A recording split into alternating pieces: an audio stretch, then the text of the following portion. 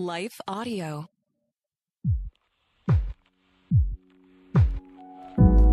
You are listening to The Beckett Cook Show with your host, Beckett Cook. For more information about Beckett and his ministry, visit his website at beckettcook.com. To help support the podcast, visit patreon.com/The Beckett Cook Show.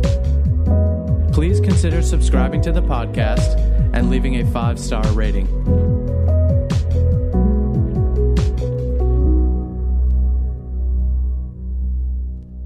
Hey guys, welcome to the show.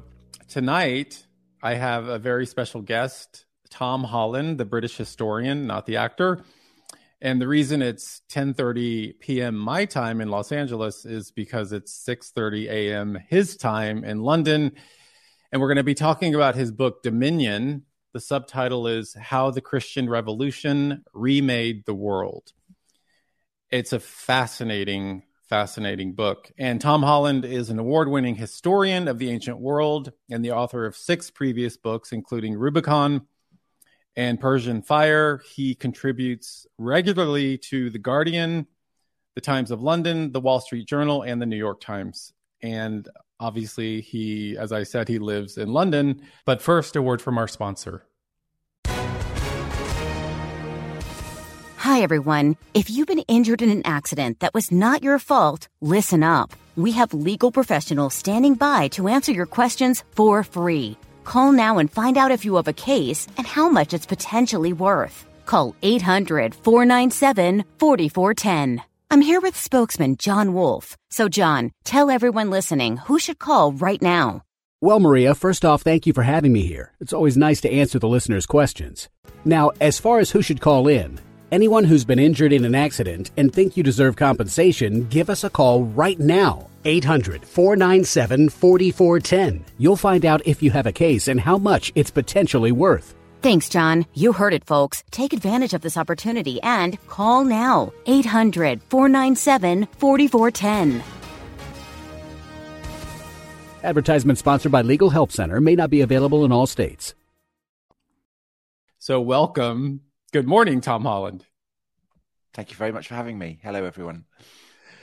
Good morning to you. And now we're going to talk about your amazing book, Dominion. And you've written this book, and it's in 3 parts. There's Antiquity, Christendom, and Modernitas, which is modernity.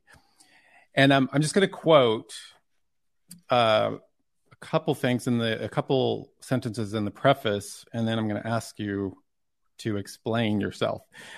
You say, my ambition in this book is hubristic enough as it is to explore how we in the West came to be what we are and to think that the way that we do. And then you go on to say, to live in a Western country is to live in a society still utterly saturated by Christian concepts and assumptions. Yeah. So talk about that and what on earth compelled you to write this tome. Well, it was a slow process on my part, a slow process of realizing that essentially the air I was breathing was completely Christian. And it was formulated for me by the fact that my prime interest, both as a child, as a young writer, as a historian, was pre-Christian classical antiquity. And the more I wrote about it, the more I tried to get into the minds of the Spartans, the Romans, whoever. The more I tried to write about these people using English, the more I discovered that I was looking at them through a glass darkly.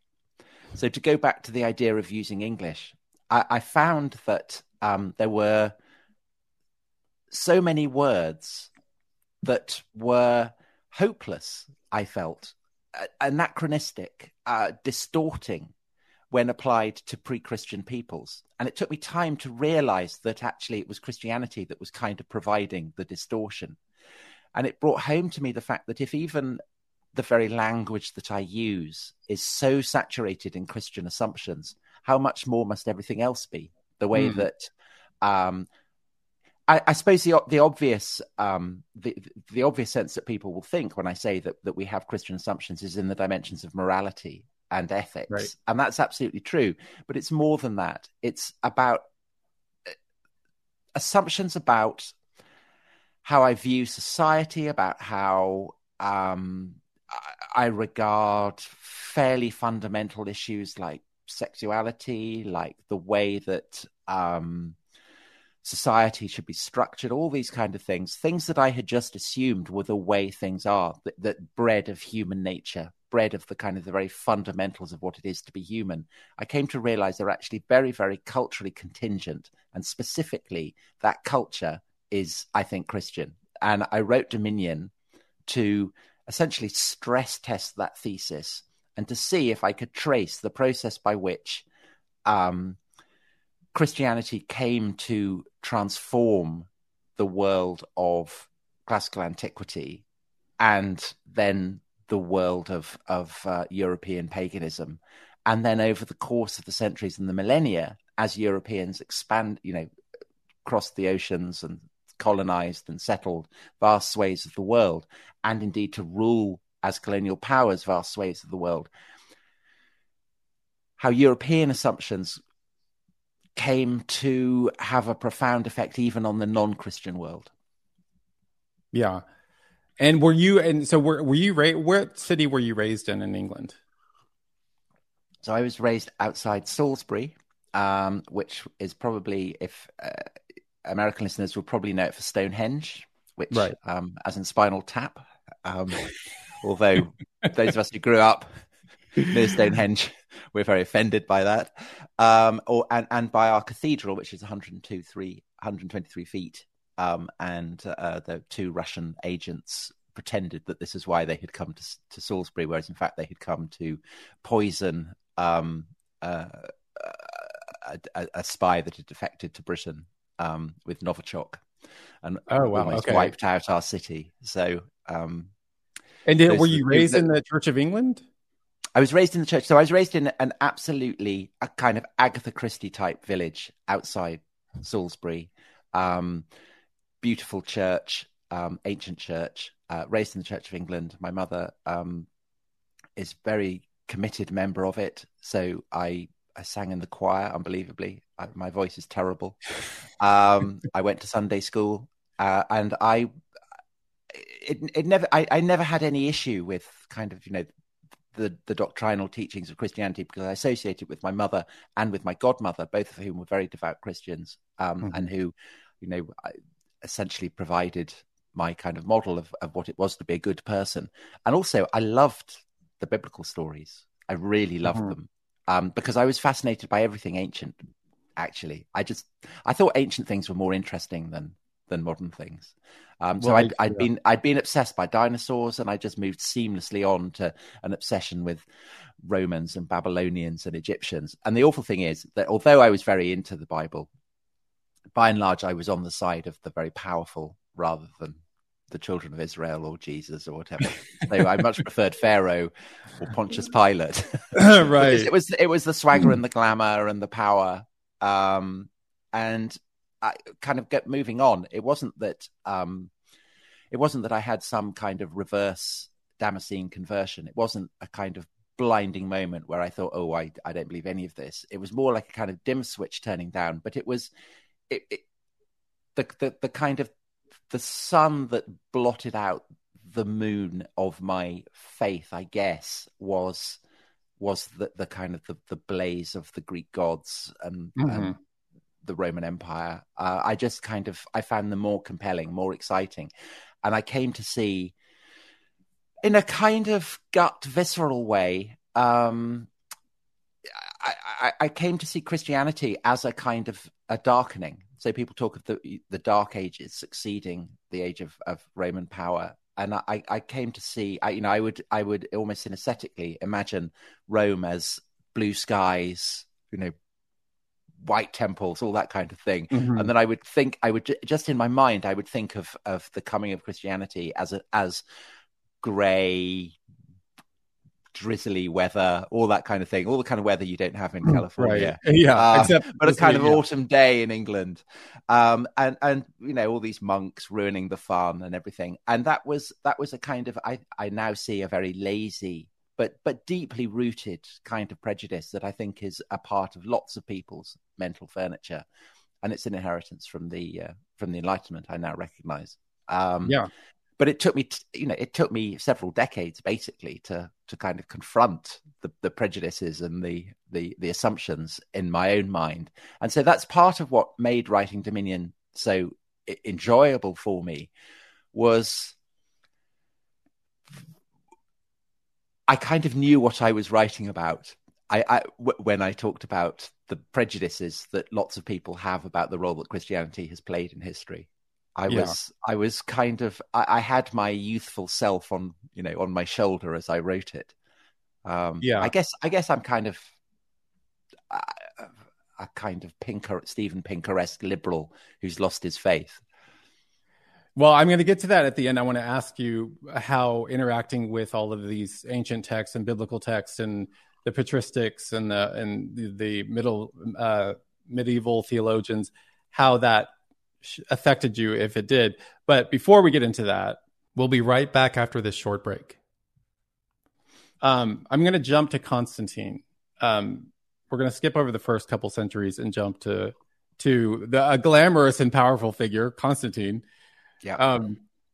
And you say in your book, I think it's on page 130, you say that Constantine, as the story goes, had been won to Christ on the eve of his great victory at the Milvian Bridge. In 1313, he issued a proclamation that gave a legal standing to Christianity, but he coyly refused to name the divinity who sits in heaven. The vagueness was deliberate. Now, what was that all about? Well, Constantine is famous as the emperor who, as you said, the Battle of the Milvian Bridge outside Rome. He's facing a rival emperor. He supposedly sees this vision of the cross in the sky, and he converts to Christianity. And I think the outline of that story is basically true. But there are all kinds of complications, namely that Constantine, before he turns to Christ, had been auditioning a wide range of gods for the role of basically a supreme deity. Mm-hmm. And I think that reflected both Constantine's own character.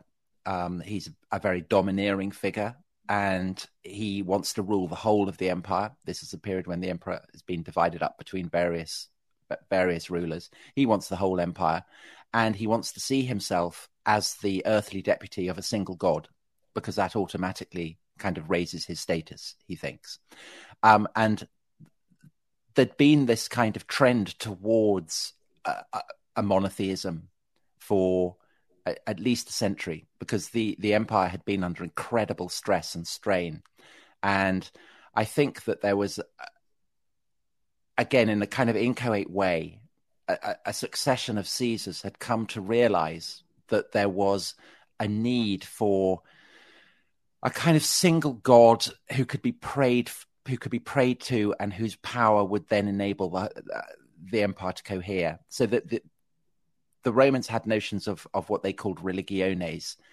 A religio is a bond that joins you to the gods. So it could be a sacrifice, it could be a priesthood, it could be a celebration of a holy day.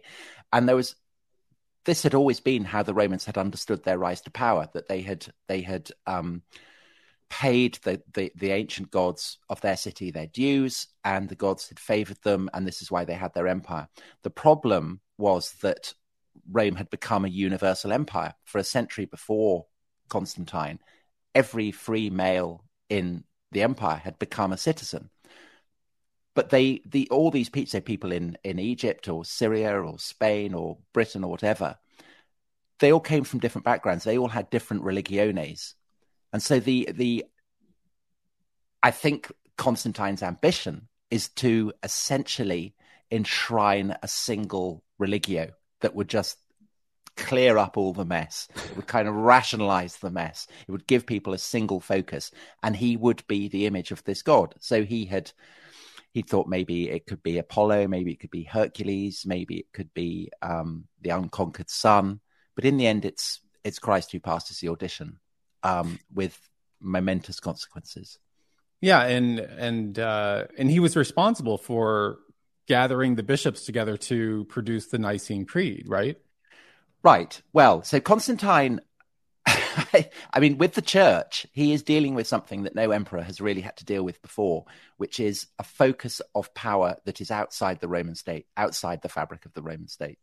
So by the time of, by the early 4th century, when Constantine is becoming emperor, the Christian church has essentially constructed a welfare state, something that had never been seen before. And this welfare state is administered by bishops who owe nothing to the traditional framework of Roman power at all. They're completely independent. So there is this enormous cuckoo in the nest. Now, Constantine, I think, when he decides that he's going to favor the church, has no real comprehension of this. He has no idea that really he's going to have to deal with an independent source of power, nor does he understand and appreciate that actually the members of this church are very quarrelsome and that they have a whole range of attitudes and views and opinions on who Christ is, how he should properly be understood, all these kind of things. And this is a massive cause of anxiety for Constantine, because the religio has to be right. If he doesn't get it right, then this is terrible for him and terrible for the empire. So it really, really matters that the understanding of Christ is the right one. And so that's why he summons people from across the empire, Christian leaders, to Nicaea, which is a city just south of the city that Constantine has decided is going to be the new capital of the empire, Greek city called Byzantium, which in typical modest style, Constantine changes its name to the city of Constantine, Constantinople. Yes. And so the fact he doesn't summon them to Constantinople is a kind of measure of the way that he acknowledges their, if you like, their independence. The fact that the church can't just be subsumed within the fabric of imperial power, but the fact that it's absolutely within striking distance of Constantinople. I mean, Constantine is a kind of menacing presence.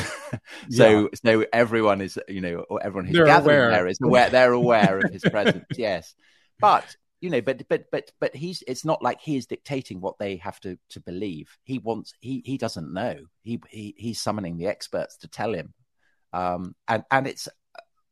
He sees it as being absolutely crucial to the future of the empire that they get this right. And how long did it take them to hammer out the Nicene Creed?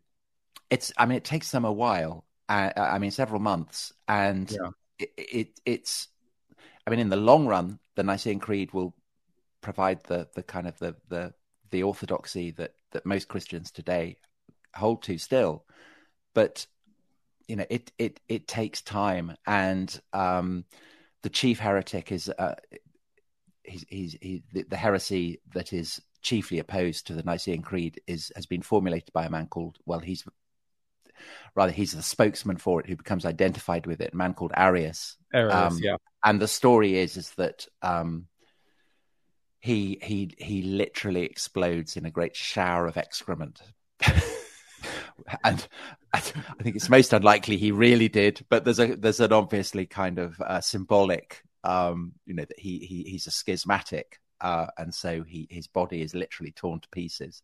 And you mean after when did on the streets of Constantinople? He's walking along, and suddenly he just he just explodes. Okay, bits of flesh and excrement. Splattering That's what everywhere. happens to heretics. That's what happens. Absolutely, yes. Well, particularly if you're a kind of particularly sinister one. And for centuries afterwards, when the empire in the West falls and various barbarian kings establish their realms over the rubble of the toppled empire, a lot of these kings are Arian, because it enables them to be Christian and therefore to identify with the God who had given the Romans their power. But because they're heretical, because they're not Catholic, Nicene, it enables them to kind of state their difference. Yeah. And it takes time for the Arian heresy basically to be purged from from Catholic Western Europe. Yeah. And speaking of, so I want to jump to Pope Gregory in 590. I think he was elected Pope in 590 AD. Is that correct? Oh goodness, it's early in the morning. Yeah, it's early for you. I think it was 590, but yes, it's the end of the 6th century. Correct me if I'm wrong, but Pope Gregory was a very skilled administrator and a very skilled at consolidating power. So am I right in saying that this is kind of when what we know as the Roman Catholic Church began, sort of with Pope Gregory? No. So Gregory is called Gregory the Great. Okay. And he entirely merits that phrase. I think Calvin described him as the last bishop of Rome who is deserving of respect. So even Calvin recognized his greatness, and he's actually he's not in any way a kind of papal figure in the way that he will become the Pope will become in the High Middle Ages, because he is Rome is under the rule of the Emperor in Constantinople, but it's this one-time capital of the empire is now essentially a kind of frontier town. The emperors in Byzantium had tried to reconquer Italy from the Goths. They'd succeeded, but then a few decades after that conquest, fresh waves of barbarians had come sweeping into Italy, and the emperor in Constantinople had been left with only a few strongholds, one of which was Rome. So Gregory is he's a subordinate of the emperor. He dates his missives by the year of the reign of the emperor in Constantinople, but he's in a frontier town, and Rome is an absolute shadow of what it had been. With kind of chunks of masonry falling from the great monuments in the Forum, all this kind of thing, and so Gregory is a Roman nobleman. So in that sense, he is a kind, maybe the last of the Romans. He's a Roman aristocrat who has an ancestral house on one of the hills of Rome. And his election as Pope reflects that fact. At the same time, he is looking ahead to the claims to power that his successors on the throne of St. Peter will make. So he's a very kind of a kind of hinge figure. And the thing for which he's chiefly famous, certainly in England, is that he sends missionaries to Kent to convert the barbarians who have conquered the former province of Britain. And it turns out in the long run to be very successful. And so the English always remember Gregory with great gratitude. And the claim is that at the end of days, when all the peoples of the world are gathered before the throne of Christ, it is Gregory who will make the case for the fact that the English aren't wholly steeped in sin. So we're very grateful to him in England. But what's interesting about his mission, this idea that the barbarians of Britannia should be brought back into the Christian fold, is the reason that Gregory thinks that is that Britain had been a Roman province. So he's still thinking like a Roman. Most Romans had assumed that Christianity was theirs, that you wouldn't want the barbarians to have it, partly because barbarians wouldn't properly appreciate it because they're barbarians, but also because you don't want the barbarians kind of tapping into the religio of Christ, because that might enable them to share in the favor of Christ, and that would be terrible. There are exceptions. Augustine, the great father of the church, in the late 4th and 5th century, is notable for not thinking that. So he, his greatest work, The City of God, casts the Roman Empire as merely part of the flux of things. So he's not unduly worried about its fall, and he sees the whole world must go on a pilgrimage. The church is a pilgrim that is bound to tour the whole world, and so he kind of gets that. That's his take. But one of the things that enables medieval Europe to leave that cast of mind, and indeed the Pope to leave that, the papacy to leave that cast of mind, is the fact that actually the English, having been converted to Christianity, proved to be incredibly effective missionaries. And they, of course, are not bound by a sense that only Romans should have Christianity. And so they share a sense of kinship with the Saxons in Germany. And so they send missionaries to convert the Germans, the Saxons, and so on. Yeah. And indeed, in due course, the peoples of Scandinavia, the Vikings, and so on. And so that sets in train this great wave of conversion that radically broadens the reach of Western Christianity. And then, of course, Charlemagne, Charles the Great, kind of used the sword to spread the gospel across Europe. Yes, he does. Yes, he does. So once you start to get the idea that God wants a barbarian peoples beyond the ancient limits of Roman power to become Christian, there's an obvious temptation for earthly rulers who feel themselves appointed to their throne by God, which is to use the sword to convert. And that is exactly what Charlemagne does in his wars against the Saxons, who, which are very, very brutal. There's a lot of killing. And Charlemagne's tread is a very heavy one. As heavy as the heyday of the Roman Empire, and his policies are pretty similar. And Charlemagne actually achieves what the Roman emperors couldn't, which is to pacify vast swathes of Germany. And this causes anxiety among his advisors. So there's a Northumbrian from York, Alcuin, who is Charlemagne's chief clerical advisor. And he basically says, whoa, hold on. This isn't really on at all. And that sets up a tension within the, Christ's command to spread the gospel to the limits of the earth. How do you do it? And what do you do with people who may not want to be brought into the universal brotherhood of Christendom? That mutatis mutandis is still with us to this day. What do you do with people who don't want Christianity? What do you do with people who don't want liberal values, who don't acknowledge the existence of human rights? I mean, these are questions that, even though they have evolved, are still absolutely with Western leaders to this day. Yeah. And we'll skip over the Crusades, but I want to go back quickly to Bede in the 8th century, the Venerable Bede, because that was a major turning point. I mean, he changed time. He changed the calendar, correct? And how did he do that? How did he accomplish this? Well, it's Bede is not the person who first comes up with the idea that the dates should be fixed to the incarnation, but he's the person who really kind of popularizes it. So I mean, Bede is I love Bede. He's from the north of England. He is kind of the second, third generation of people to be converted by Christianity. It's a precarious faith. It's a tough time. It's likely that Bede gives a description of a monastery that's wiped out by a plague, and only the abbot and a young boy survives. And it's very likely that young boy was Bede himself.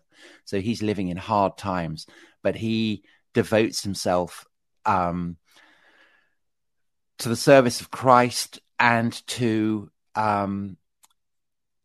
making sense of the world in Christian terms in the most sweeping way that he can. And Bede is probably the greatest scholar of his age, which is incredible considering he's on the absolute periphery of things. And among the many achievements of his scholarship is to fix the nature of time. So the fact that we're recording this in Anno Domini 2023, the year of our Lord, yes, reflects the fact that Bede restructured time. Until that moment, there were many different ways of ordering time. You might do it through the regnal years of a king. You might do it through a celebrated event in history. In Rome, people might still do it from the founding of the city, all these kind of things. So multiple ways of dating, which of course generated all kinds of confusion. But Bede is the guy who says, I think let's do it from the birth of Christ. Yeah.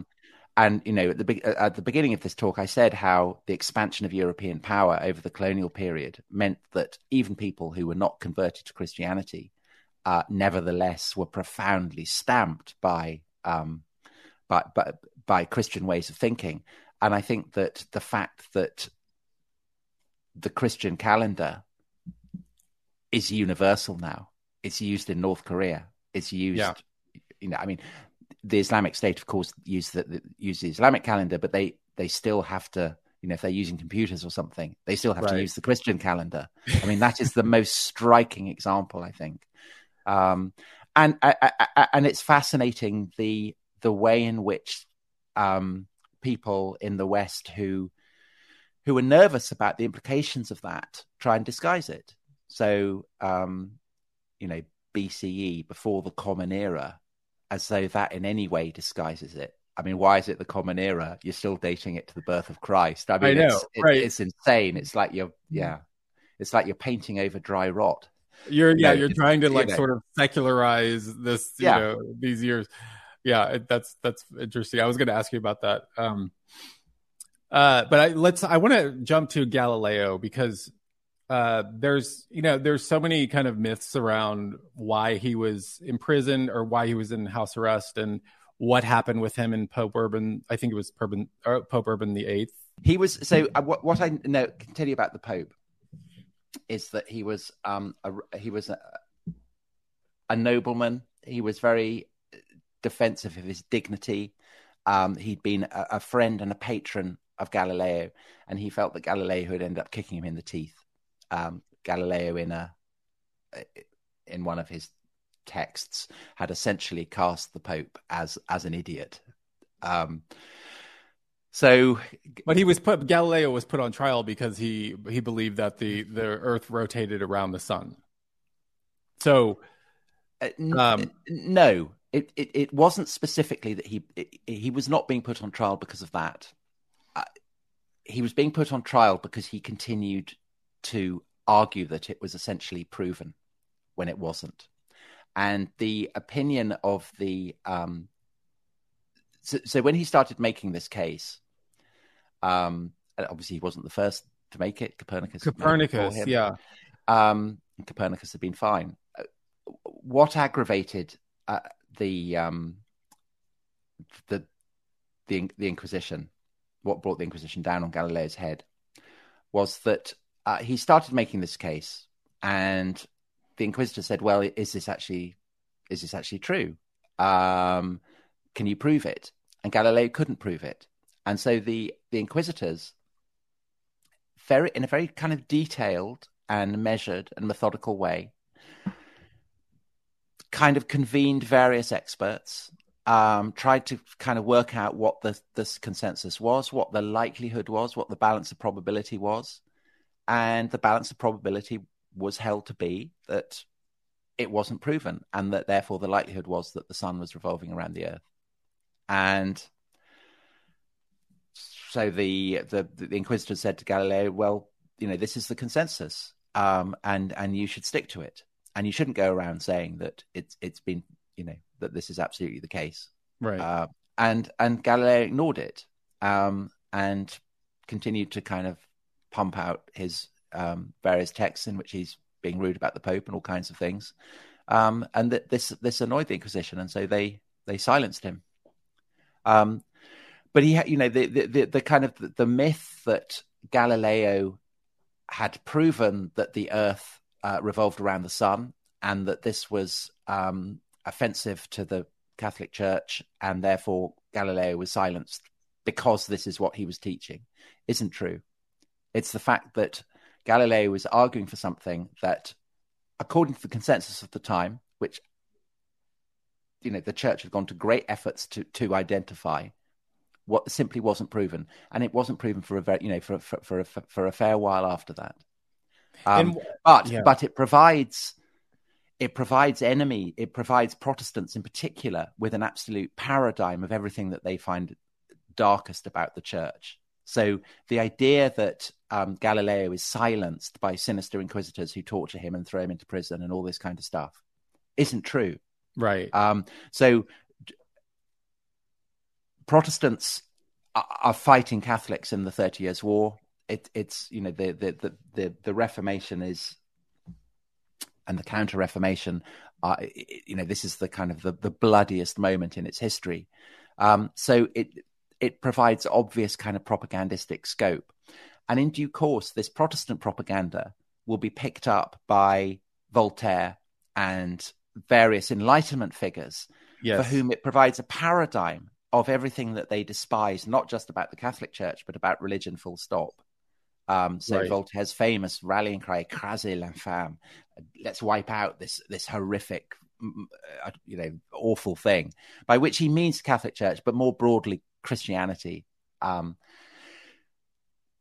it's passed into the bloodstream of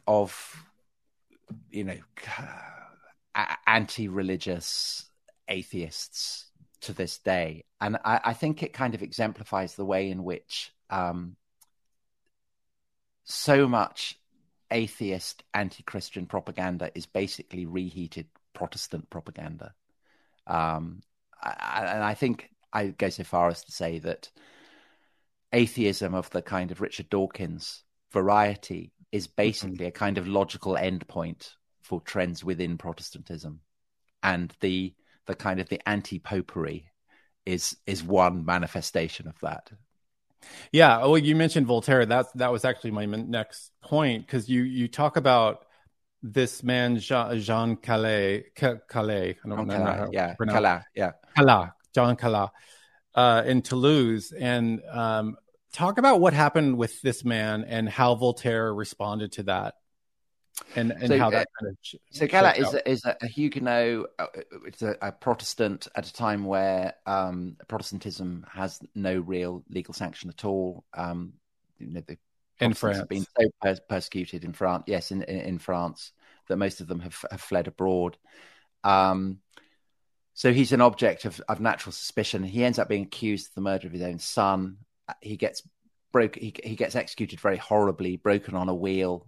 And it's widely seen as being a travesty of justice. And Voltaire takes up the case. Voltaire is just across the border from France in Switzerland, so he's able to write as he pleases. And of course, he's a brilliant writer. He's a brilliant writer, but of course, Switzerland is. He's in Geneva. Switzerland is Protestant. So. He's kind of, this equation of Enlightenment perspectives with kind of Protestant hostility to the Catholic Church. There's a kind of hint of it there, I think. But I think what's more interesting about it is that actually Voltaire's campaign is successful, and it convinces Catholic leaders, both secular and religious, in France that a miscarriage of justice had happened. And people in France accept the justice of what Voltaire is saying. And what I think is revelatory about this is, firstly, that Catholics in France are perfectly able to recognize the justice of what Voltaire is saying. They accept the force of his campaign. But I think what's even more suggestive is the question of, why does Voltaire care? What is it about the spectacle of an innocent man accused of crimes that he didn't commit being publicly broken on a hideous instrument of torture?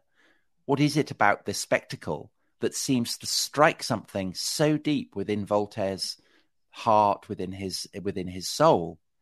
And you'd have to say, would someone from a culture that wasn't shaped by the spectacle of someone innocent being executed on a public instrument of torture be quite so affected? And I think probably not.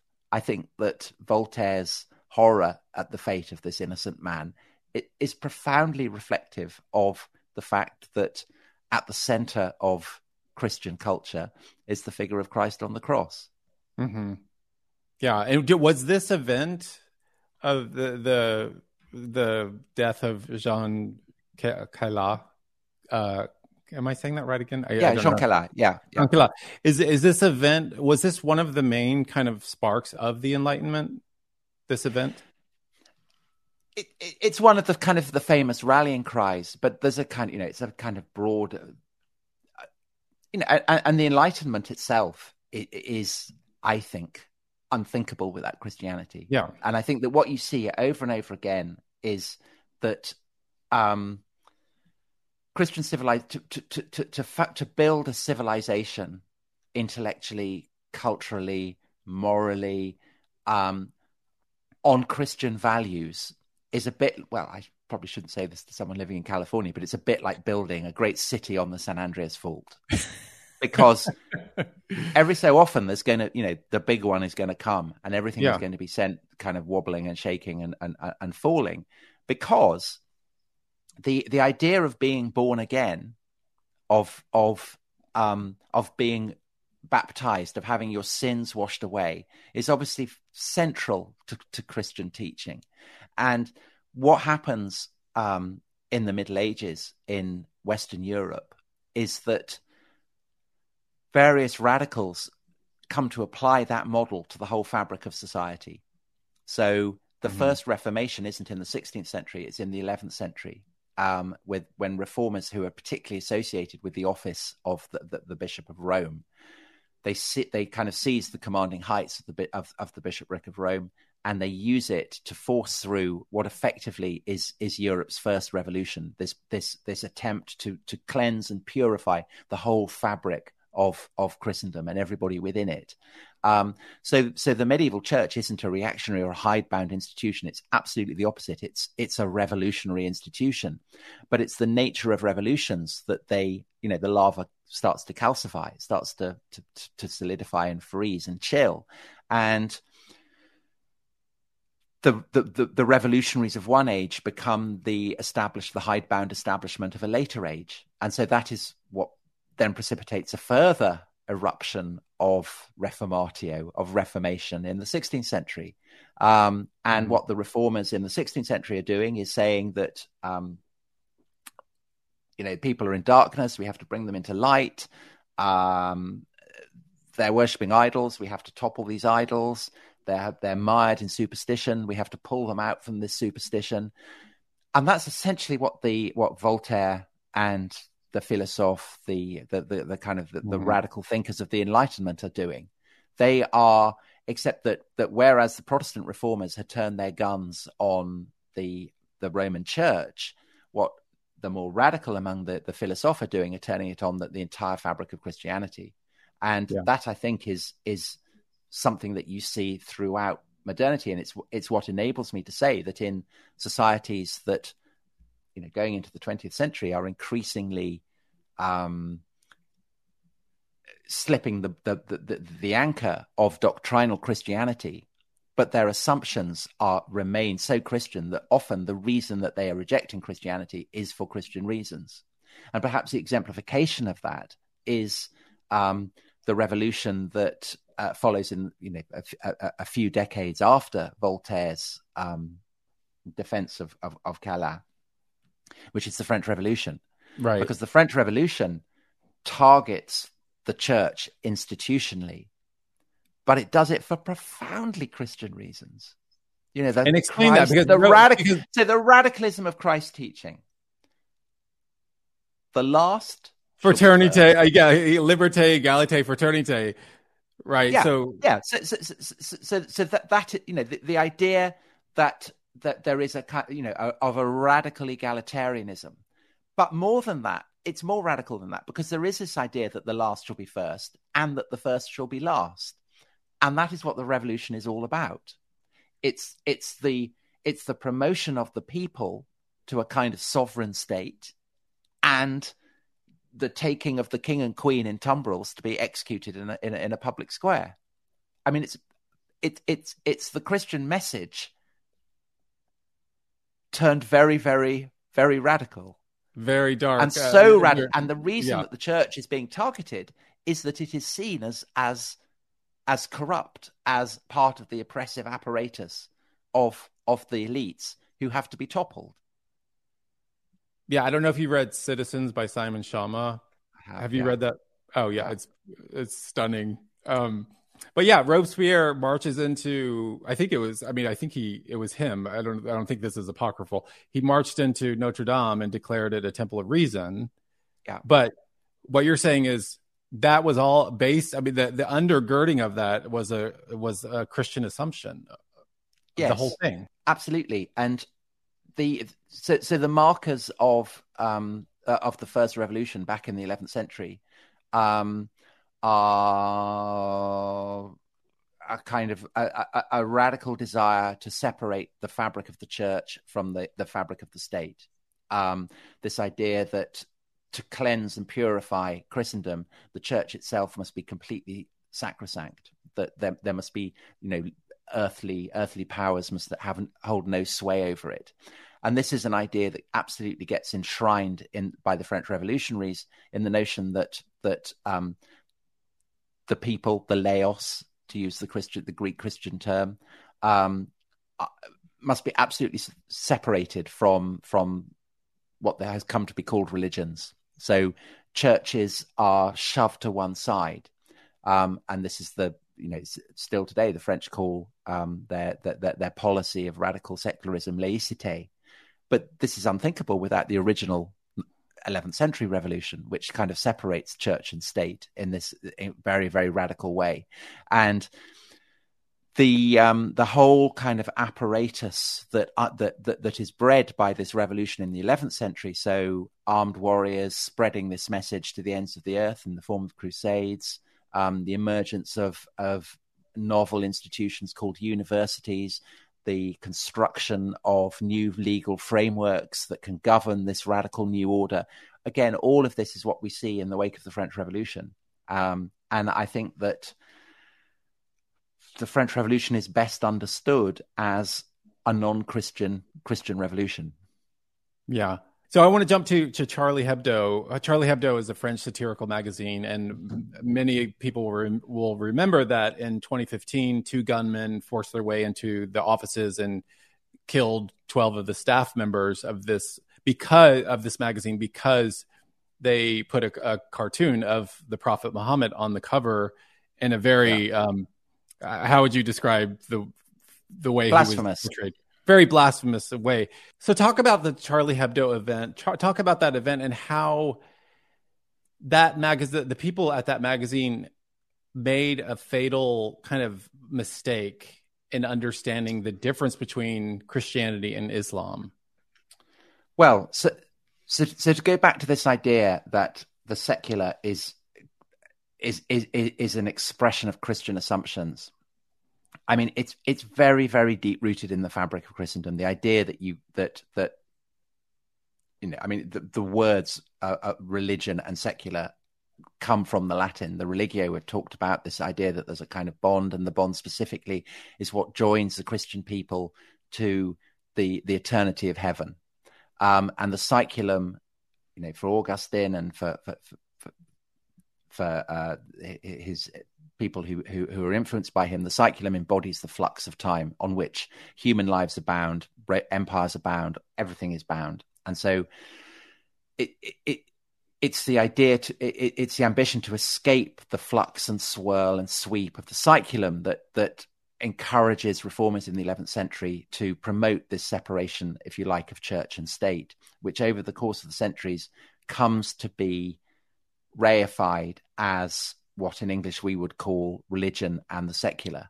So the idea that there is something called the secular, and the idea that there are religions that are separate from the secular, this is one of the assumptions that I talked about right at the start of this of our conversation. I'd always taken that for granted. I'd always assumed that of course everybody thought about that, but they didn't in the part. So this is one of the, I'd look at ancient Athens, say, and say, well, can I use the word secular? I couldn't, because everything in Athens is saturated with a kind of an appreciation and understanding of the supernatural and the divine. The earthly and the divine are so interfused that it's like trying to separate a gin and a tonic. I mean, you can't do it. It's utterly suffused and interfused.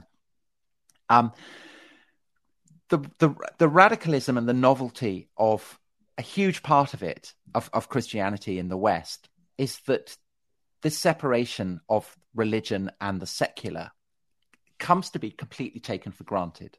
Right. And it's exported. So it's another of the things, a bit like the dating system, that gets exported by the European colonial powers across the world. And other areas of the world have to kind of come to terms or try and adapt themselves to this understanding. So it happens in India. It happens specifically across the Muslim world. There is nothing in Islam that corresponds to the Western Christian understanding of the secular. The idea that religion is something that exists separate from something called the secular. The idea that Islam is a religion is an entirely Christian one. And so over the period of Western cultural supremacy, Muslims basically had to accommodate themselves to that idea. They could either accept it and kind of start to recalibrate Islam so that it becomes a religion in the Christian sense, or they can violently reject it. But they're still existing in the context of the kind of the cultural global superiority of that Christian idea of the secular. And if you're a Muslim who is coming to a Western country, the strain on you is even greater, because a Western country will grant you freedom of religion, but what it won't do is accept or even acknowledge that you might not want to feel that your world is divided up into the secular and a sense of religion. And what we call Muslim radicals, extreme Islamic radicals, are basically people who want to collapse the whole idea of the secular, who want Islam to permeate and govern every aspect of the state, indeed of the entire world.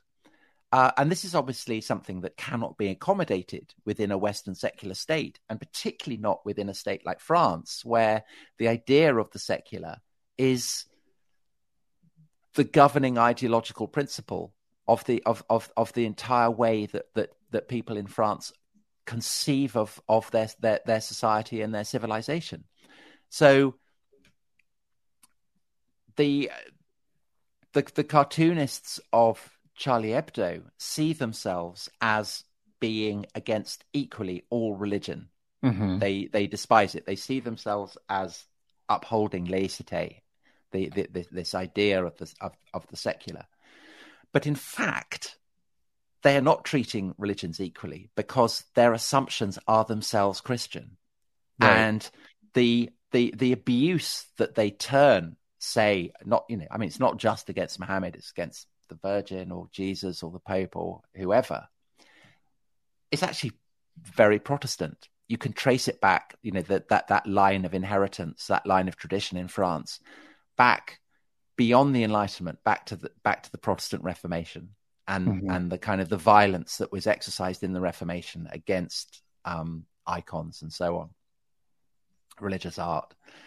So Catholics obviously don't like it, but they're kind of habituated to it. They're used to it. They've had 500 years of it.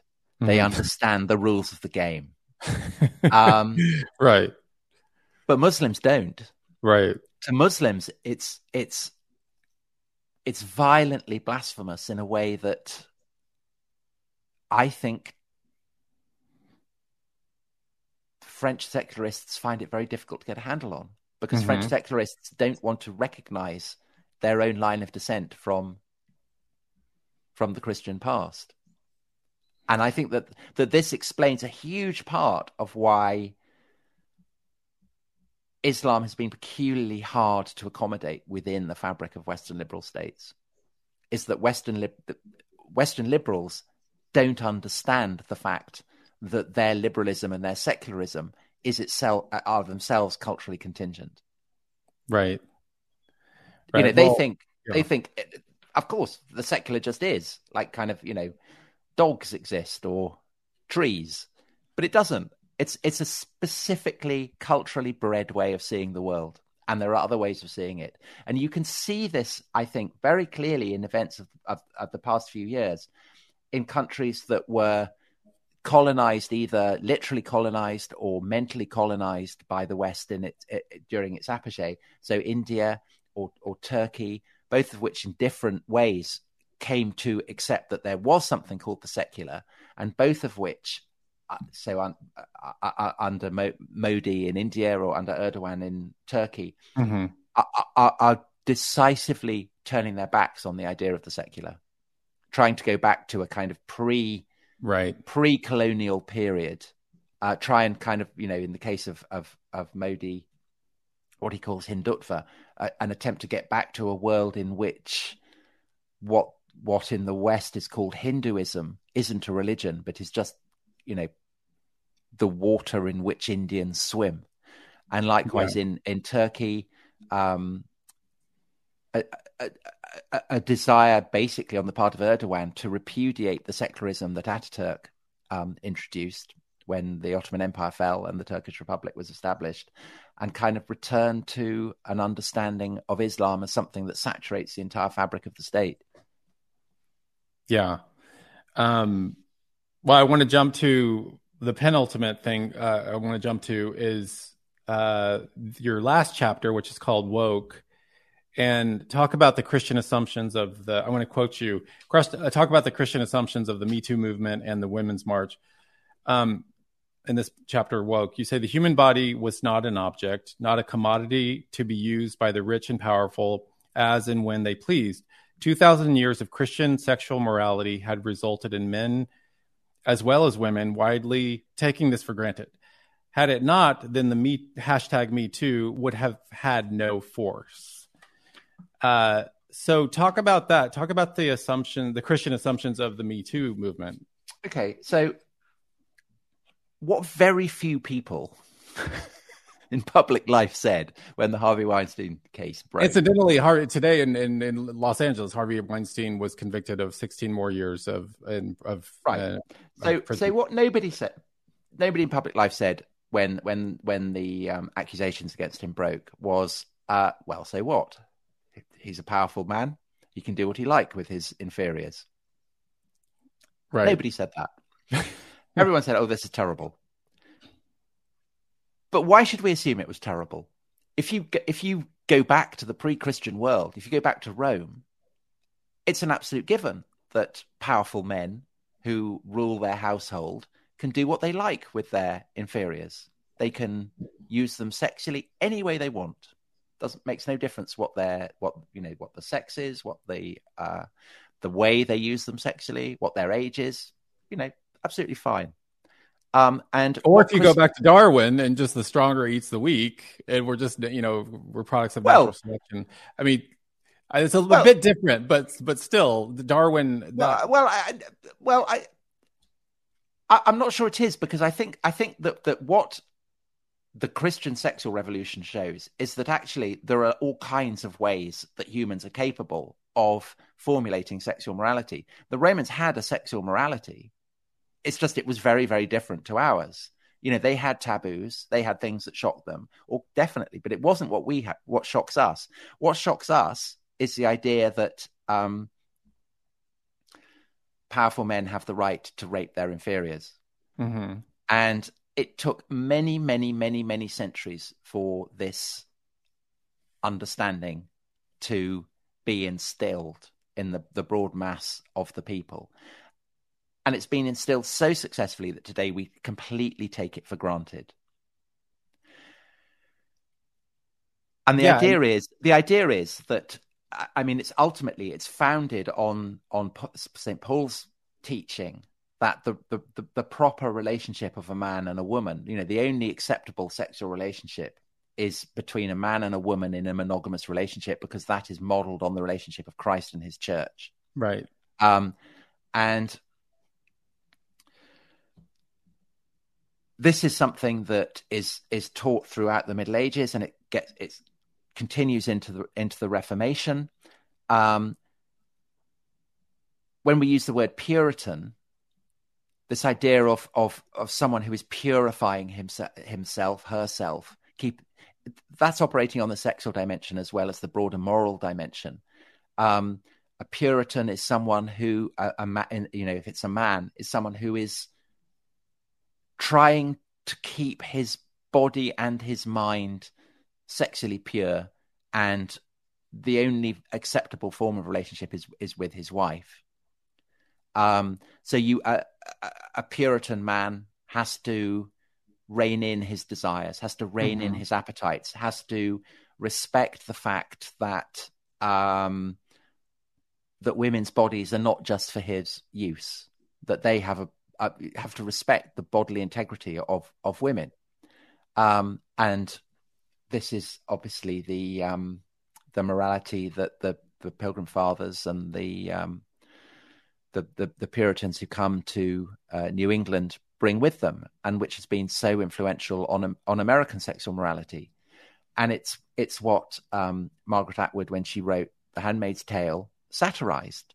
The Handmaid's Tale is a satire on the Puritanism of New England, among many other things.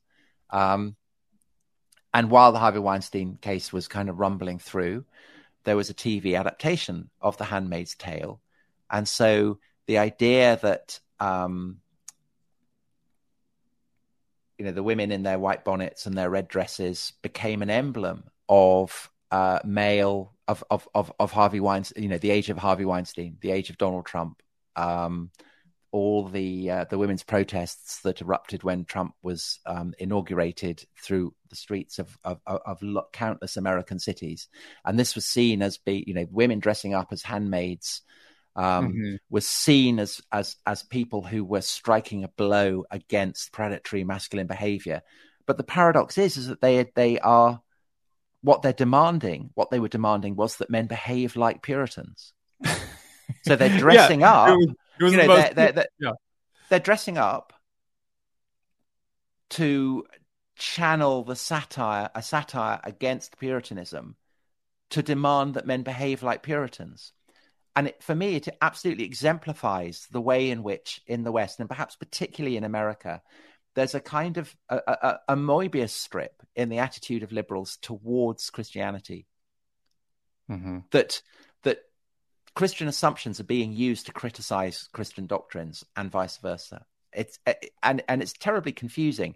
And I think I cannot think of a single aspect of the culture wars in America that are not essentially intra-Christian theological arguments. The idea that America is riven between Christians on the one side and progressives or liberals or atheists or whatever you want to call them on the other seems to me absolutely wrong. And in fact, flattering to the prejudices of both sides. Both sides are essentially Christian. Both sides are deploying Christian arguments. It's just a question of which aspect of Christian teaching should be privileged.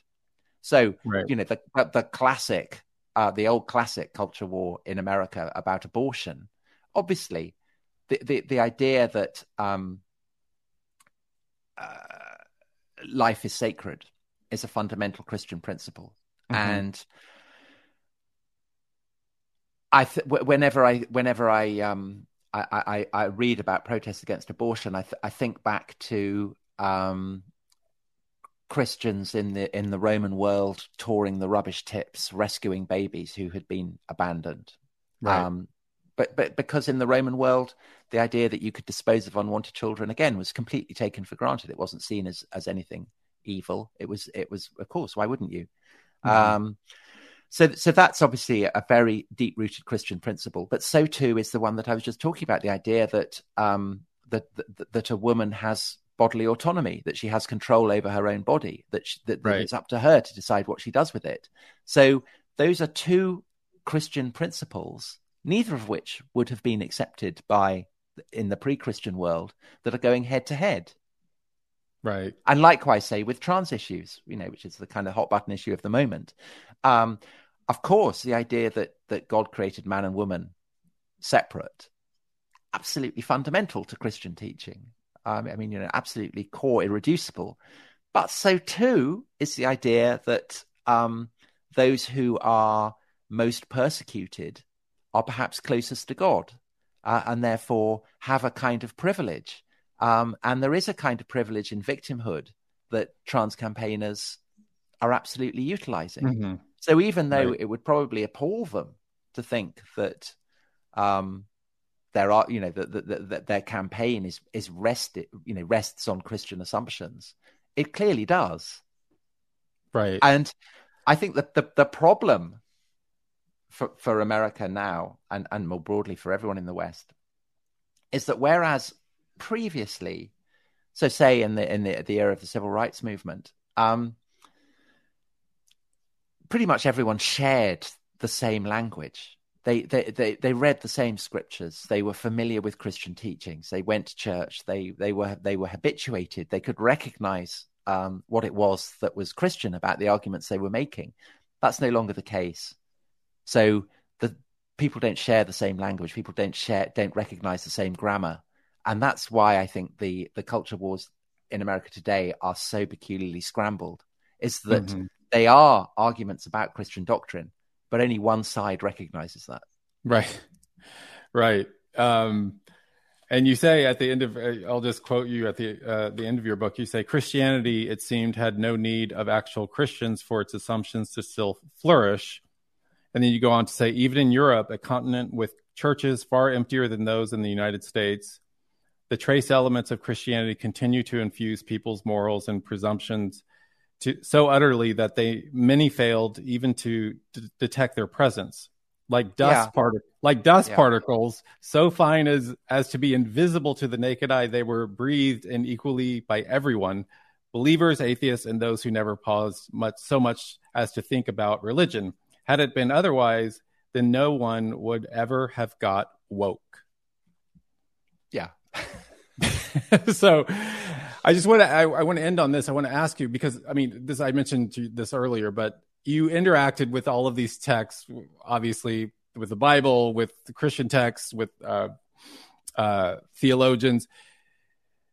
What did it have any impact on you in terms of your faith or lack of faith, or how did it shape you? So what it clarified for me was that that kind of hunch that I'd had, that kind of itch, that the more I scratched it, the more I came to appreciate that I am Christian in pretty much every way culturally, that all my and that my yearnings are Christian too, and that when I read right the way through from Paul, through the church fathers, through the great writers of the Middle Ages, the great writers of the Reformation, right the way into the present, that these are people who are explaining me to myself, and they move me and clarify for me. They explain me to myself in a way that kind of makes me embarrassed, really, that I hadn't properly understood this. And what it also brings home to me is that actually this is a vast kind of cultural resource that lots of Christians I know ignore. It actually astounds me that all this incredible wealth, accumulated wisdom and teachings of 2,000 years of Christianity is less read than perhaps it should be, I think. And on one level, I feel completely Christian. On the other, I still struggle to believe in God. Well, I'll tell you this. Whether, I mean, I would like to, it would kind of, I've read so much about, what it must be to believe it. I mean, it must be. Yeah, well, kind of like being on a drug, I guess. It is. Kind of high. I'll tell you just a bit of my story. I mean, until 13 years ago, my entire adult life, I was at the very least an agnostic and at most an atheist. And then some Christians invited me to an evangelical church in Hollywood, and I reluctantly went. And I heard the preacher came out and preached on Romans chapter, one of Paul's epistles, Romans chapter 7. And it was a supernatural. It was a Damascene moment. I mean, he preached the gospel, and it was the first time that I'd really understood and heard the gospel. It was the Holy Spirit taking the scales from my eyes, and I had a dramatic road to Damascus conversion in that moment, and I was so stunned by it, and I still am stunned by it. And but my point in telling you this is that supernatural moment of being born again, which is, because it's funny to me when people call Christians born again Christians, because that's a redundant statement. They're the only kind of Christian you can be is a born again Christian. Jesus clearly teaches that in the Gospels when he talks to Nicodemus. But that moment of being born again is a supernatural moment in time that happens, that God does to you, and it's nothing you can conjure up yourself. You can't conjure up your own belief. God has to remove, as it were, remove the scales from your eyes.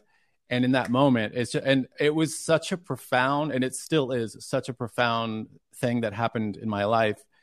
And all I would say to you is, all you can do is ask God to reveal himself. Ask God to reveal himself to you. So I would read about, so I always viewed Puritans as enemies. I mean, I kind of, killjoys who turn up and pull down maypoles and stop people celebrating Christmas and all this kind of thing. And then I would read about experiences of the kind that you describe, people surprised by God, or the descent of the Spirit, the fire, all this kind of thing, and kind of be very moved by, or reading about Luther. I mean, his experience. Yeah.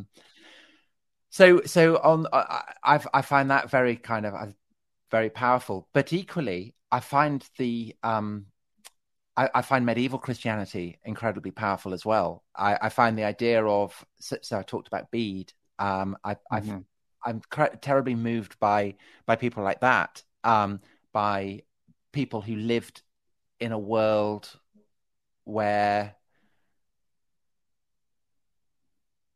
the mysteries of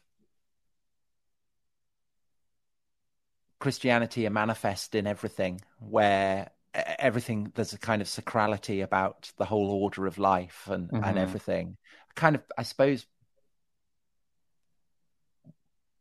where actually the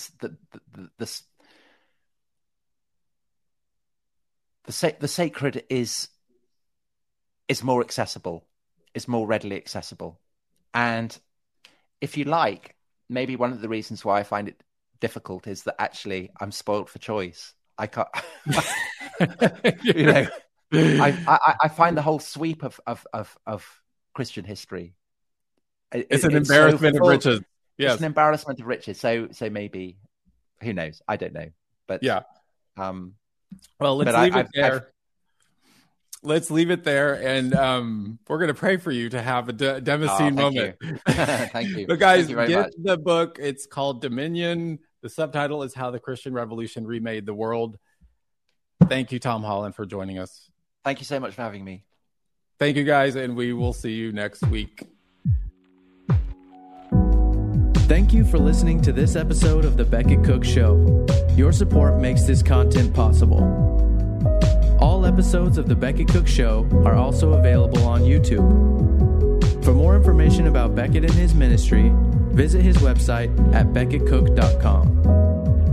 Thank you to the team at Life Audio for their partnership with us.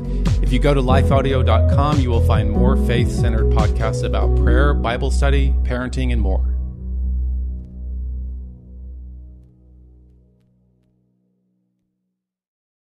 Have you ever attempted to read the entire Bible? Did you do it, or did you only make it part way? I'm John Stange, and I host a podcast that will make it possible for you to make it through the entire Bible, one chapter at a time. I've been hosting the Chapter a Day audio Bible podcast since 2015, and every single day of the week, I read one chapter of Scripture, then follow that up with a time of prayer. And if you're looking for daily insights and inspiration directly from God's Word, I hope you'll give the Chapter a Day audio Bible a listen. You can find it at lifeaudio.com or on your favorite podcasting app.